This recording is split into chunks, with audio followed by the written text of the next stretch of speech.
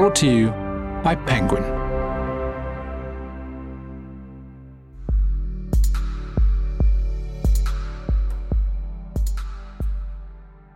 Hello and welcome to a very special bonus edition of the Penguin podcast. I'm June Sarpong and I'm delighted to introduce an exclusive conversation between Barack Obama and Marcus Rashford in association with Penguin. In this engaging and revealing discussion, I talk to two men who are certainly making an impact in our world through a shared belief in young people and their ability to create positive change within their communities. They speak at length about the most pressing issues facing young people today, how their own experiences drive their work supporting young people, and they also discuss what we can do to inspire young people to change the world, and how the power of reading plays a part in that. So here we go. This is me, June Sarpong, sharing a conversation between Barack Obama and Marcus Rashford. If you enjoy this episode, please do subscribe to the Penguin podcast to hear more interviews with some of the world's best writers and thinkers. President Obama was the 44th President of the United States and the first Black man to hold that office. He is the author of two previous New York Times best-selling books, Dreams from My Father and The Audacity of Hope, and the recipient of the 2009 Nobel Peace Prize. Last year, he published the first volume of his presidential memoirs, and I have it here, A Promised Land, which was a bestseller around the world, unsurprisingly, and continues to be loved by many readers everywhere. Marcus Rashford, MBE, is not only the wearer of the Manchester United's iconic number 10, but he's also a national British treasure and an England international footballer that has become one of the most influential young men in Britain. One of the country's leading activist voices, he spent last year campaigning on child food poverty, raising more than 20 million for the charity Fair Share, and successfully persuading the government to change their policy on free school meals. This year, he announced Marcus's book club to inspire a new generation of readers to discover the joy of reading, and is publishing his first book, You Are a Champion, Be the Best You Can Be. It's an absolute pleasure and an honor to be able to facilitate this dialogue between these two great men. So, President Obama, if I may begin with you, welcome. Welcome indeed. Thank you so much. Oh, it's a pleasure. Thank you so much for joining us. In the preface of your book, A Promised Land, you express faith in the next generation, offering them an invitation to remake the world. Tell us what you mean by that. Well, look, I think that as I try to make clear in the book, I didn't start off with the thought that I was going to end up being the President of the United States or make policy for my country or globally. And if I had had more talent, I would have probably preferred to be a professional athlete like Marcus. But I wasn't strong, fast, quick enough or gifted enough to. For me, it was basketball. That was my true love. Yeah. But what I try to make clear in the book is that as I came out of adolescence and became a young man, it became more and more clear to me that my own story of being a Black man of mixed race that had this unusual upbringing, didn't have a father at home, was raised by a single mother, sometimes in fairly modest circumstances, that part of my own coming of age and finding myself had to be tied with something bigger than myself. There were forces around me, whether it was forces of class or race or people taking advantage of other people or a society not caring for its children, or how we thought about the environment, that these were all issues that affected me and that I had some responsibility to make my voice heard. And I think that when you look at the history of big social movements and big social change, whether it's the civil rights movement or decolonization around the world, or women's suffrage or the environmental movement, it's usually young people who initiate this because they can imagine, they don't take for granted things have to be as they always were. We can imagine something different. And, from what I've read about what Marcus is doing, he's taken his own experiences and he's realized, well, look, I've now been blessed. I now have the good fortune of being this prominent footballer, and people pay attention to what I say. How do I give back? How do I take what I know about living in modest means, not having enough to eat all the time?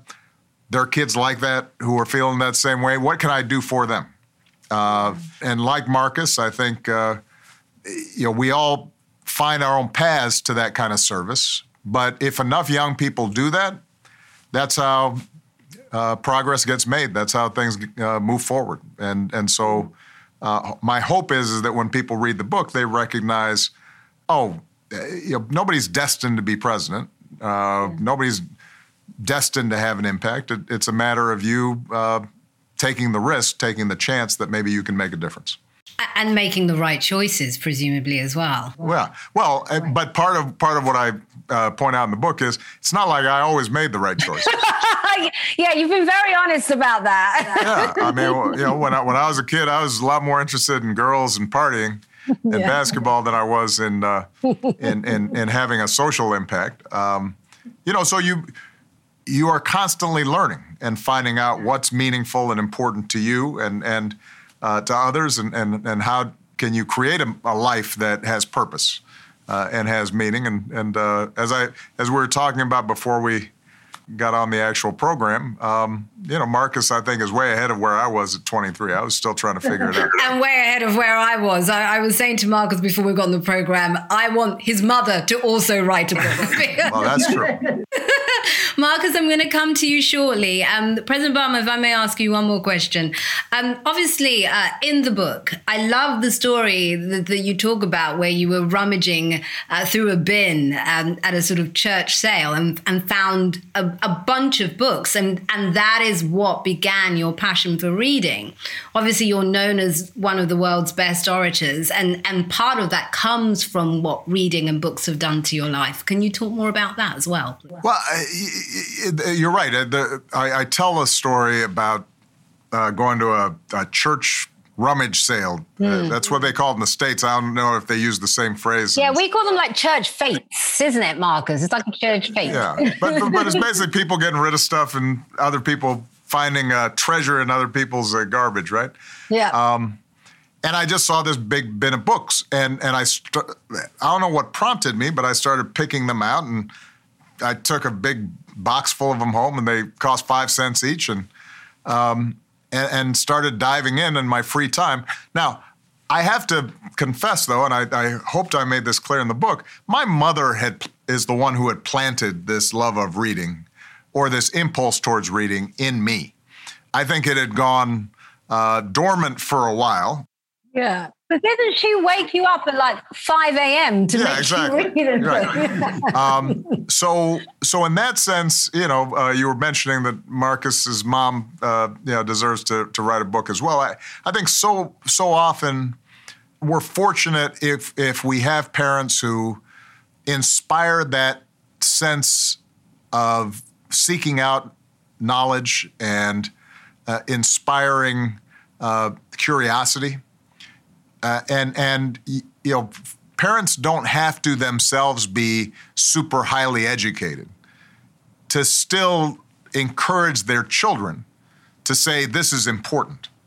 Michelle, my wife, who obviously, ended up becoming a Harvard-educated lawyer and is I think widely acknowledged as a rock star, as a better speaker than me. Her parents didn't finish college, but they instilled in her that sense that entire worlds are possible in books. Yeah. And that you can grow and discover and make connections that you might not otherwise have made just by the simple act of picking up and opening a book. That's how I ended up being able to get into college despite not always turning in my homework on time. Was that curiosity had been planted in me, and it got me through those rockier years until I'd grown up a little bit. Fantastic. So, Marcus, if I may come to you, first of all, can I just say how proud we are of you? I mean, you are a national treasure. We all just love Marcus. So it's a pleasure to be talking to you today. So now, you came to reading relatively late, around the age of 17, and discovering your passion for books then. Can you talk about how that changed your outlook of life and why you now feel this is so important to offer kids the opportunity to fall in love with books at an earlier age than even you? Yeah, for me being in sports, I just knew that my life could change very, very quickly. And if I wasn't mature enough or, at a certain level in my own head, then it makes stuff like fame and bits like that even more difficult to cope with. So, I got a book passed to me by a psychologist. That was the first book I ever read. And just from them, really, I just started learning that through books, you can grow yourself in whichever way you want. And for me, as the type of person I am, rather than somebody keep telling me to do this and do that, books allowed me to just do it my own way. And I feel like once I learned that about myself, I just never really stopped. I always enjoy reading, and it's not necessarily things to do with sports. It can be to do with anything. And as long as I feel like I'm learning and I'm taking my mind somewhere where it's not quite been before, I feel like as a person I'm still growing and developing. And the main reason why I started passing this message on to the younger generation is because I want them to feel the same thing that I felt at an earlier stage, really, and just give them a head start in whatever it is that they're going to end up doing. And yeah, for me, it's a journey that's still ongoing, but I'm enjoying it. I'm enjoying it every day, and I'm learning new things. So yeah, I just fell in love with reading from that, really.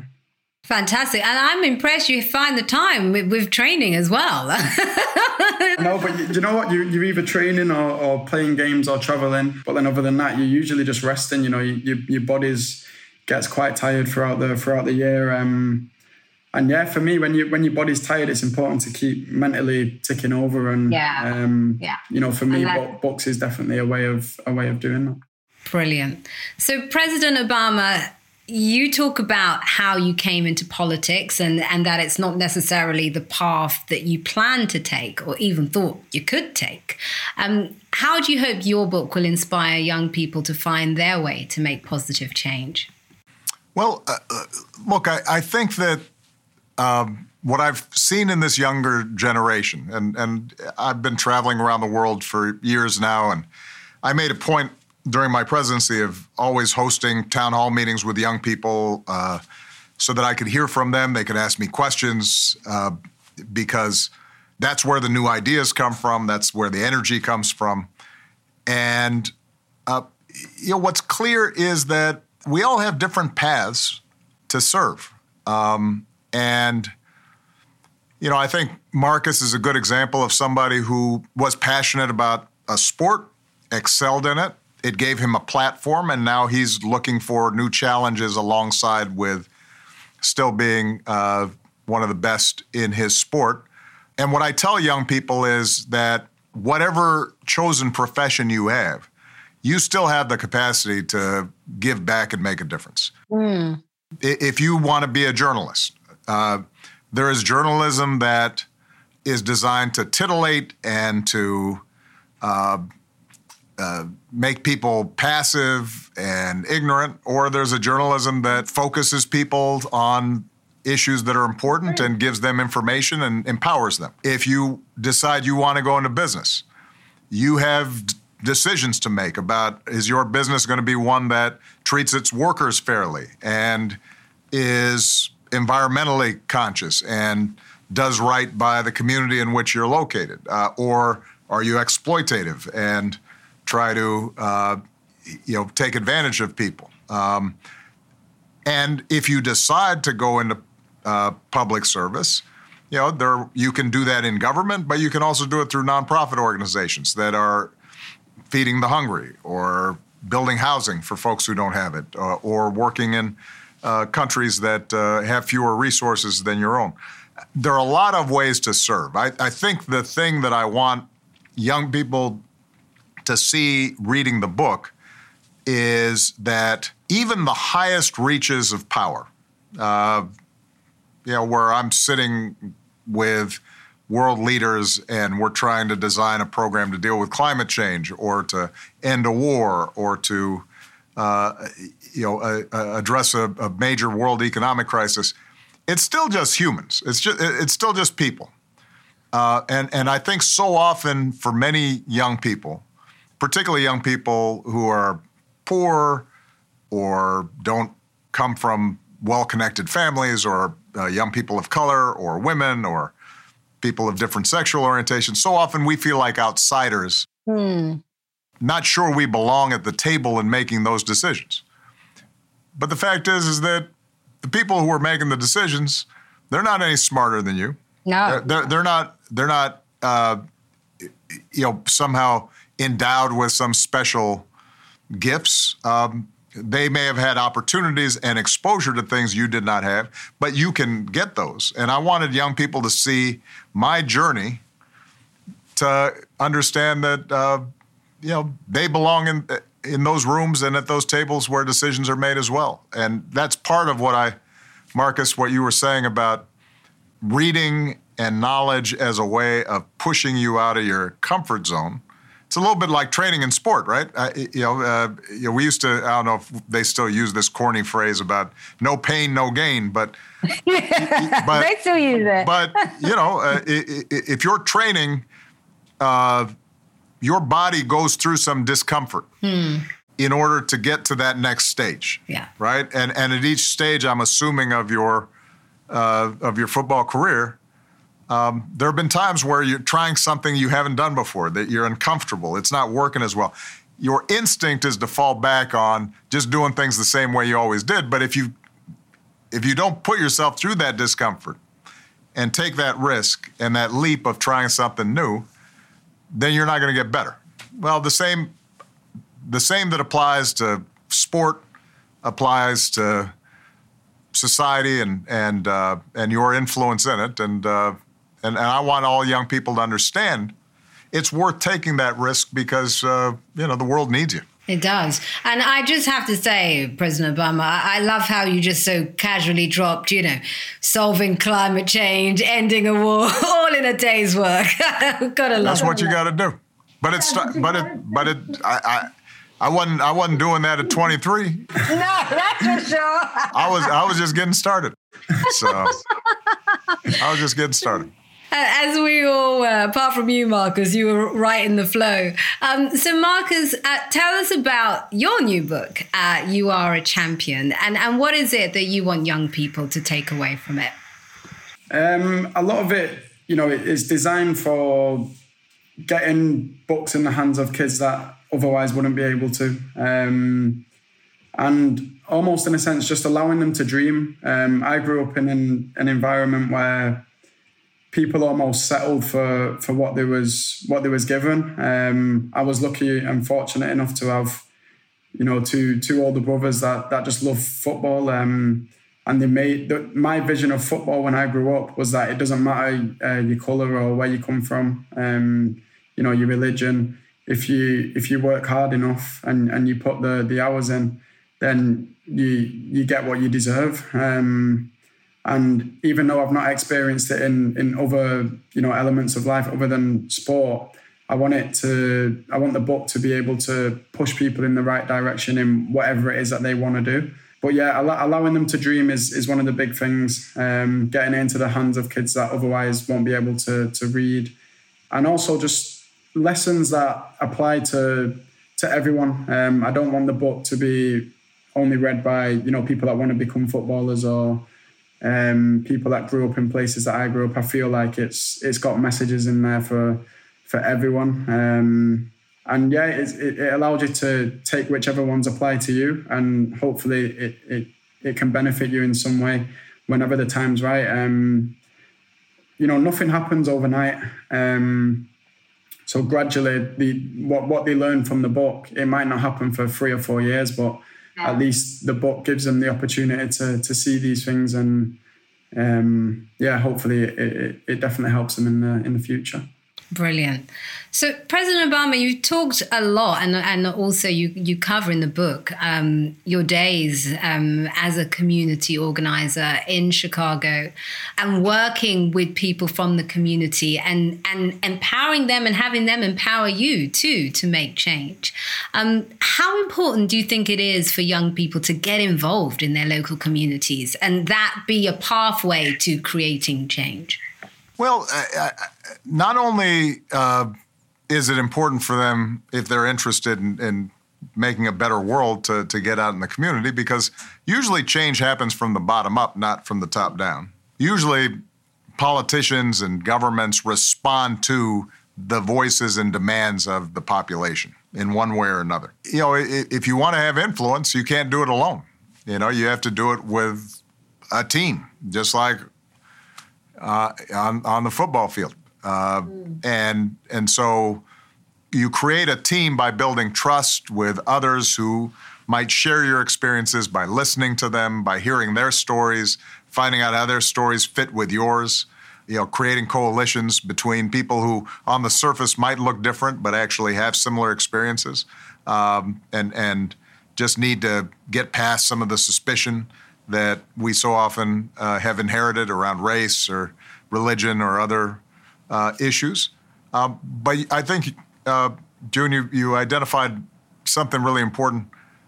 It's good for your soul to be out in the community and interact with people who aren't just your usual mates and family, to hear new voices, to understand other people's struggles.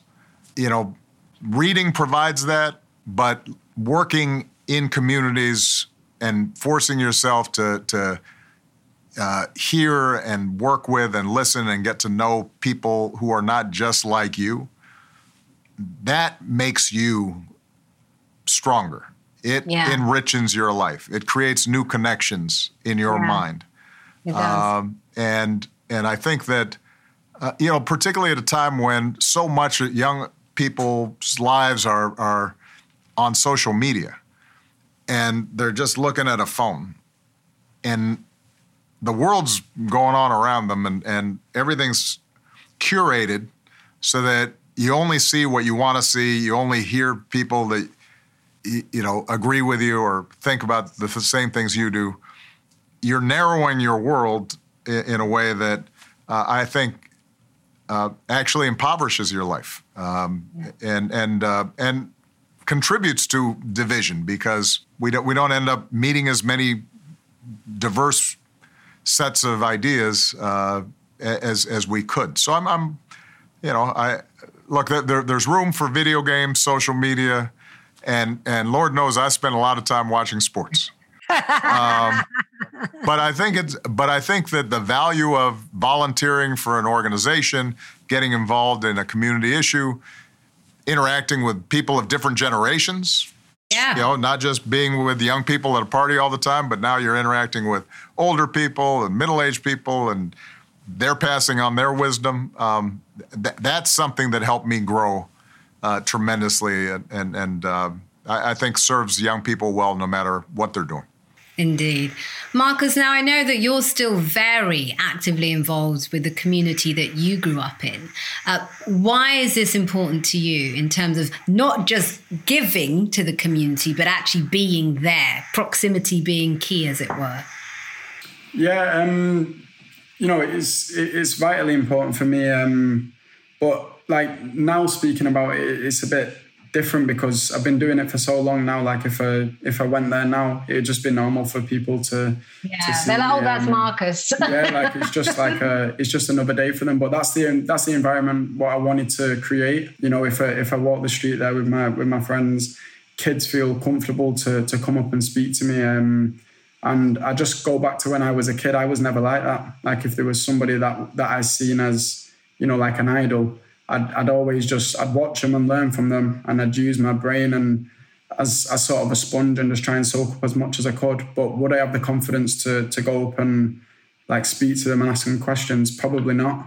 So I see in the younger kids that they are a lot more confident.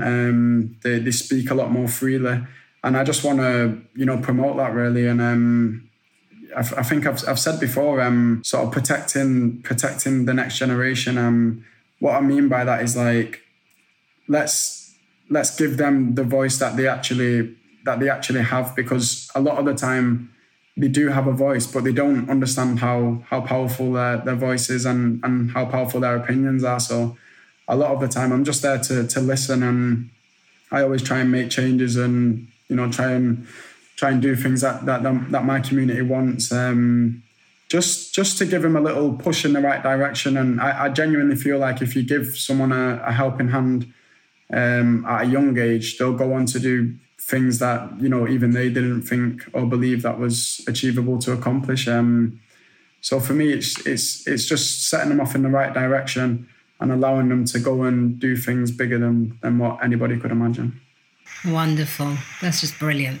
So final question, President Obama, from your time in office and all that you've learned on your journey so far, what have you got to share that can inspire future leaders, such as Marcus and some of the young people that he's talked about in his community and those that are coming next? Well, as I said, I think a lot of the young people I meet, including Marcus, they're ahead of where I was when I was 23. So they're already making changes and being positive forces in their communities and in their countries.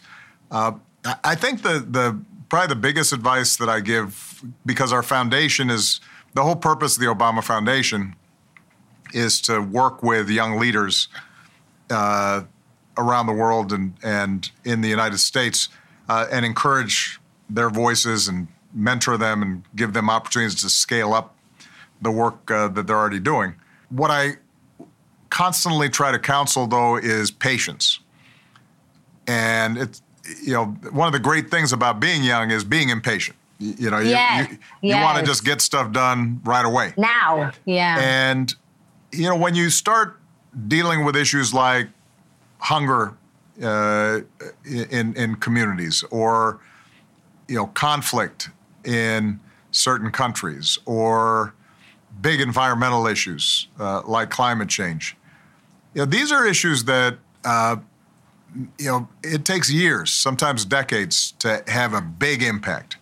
You can have a localized impact, and that's important.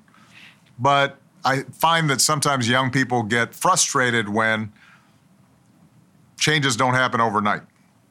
And here in the United States, for example, issues of racial justice, there's enormous impatience and it's a righteous and justifiable impatience with some of the things that they've seen, for example, after the George Floyd murder. And yet I try to remind them, you can't let impatience turn into a sense of cynicism, resignation, or discouragement. Yeah. You have to constantly sustain yourself by knowing, okay, each time I do something positive, even if it's on a small scale, that's making a difference.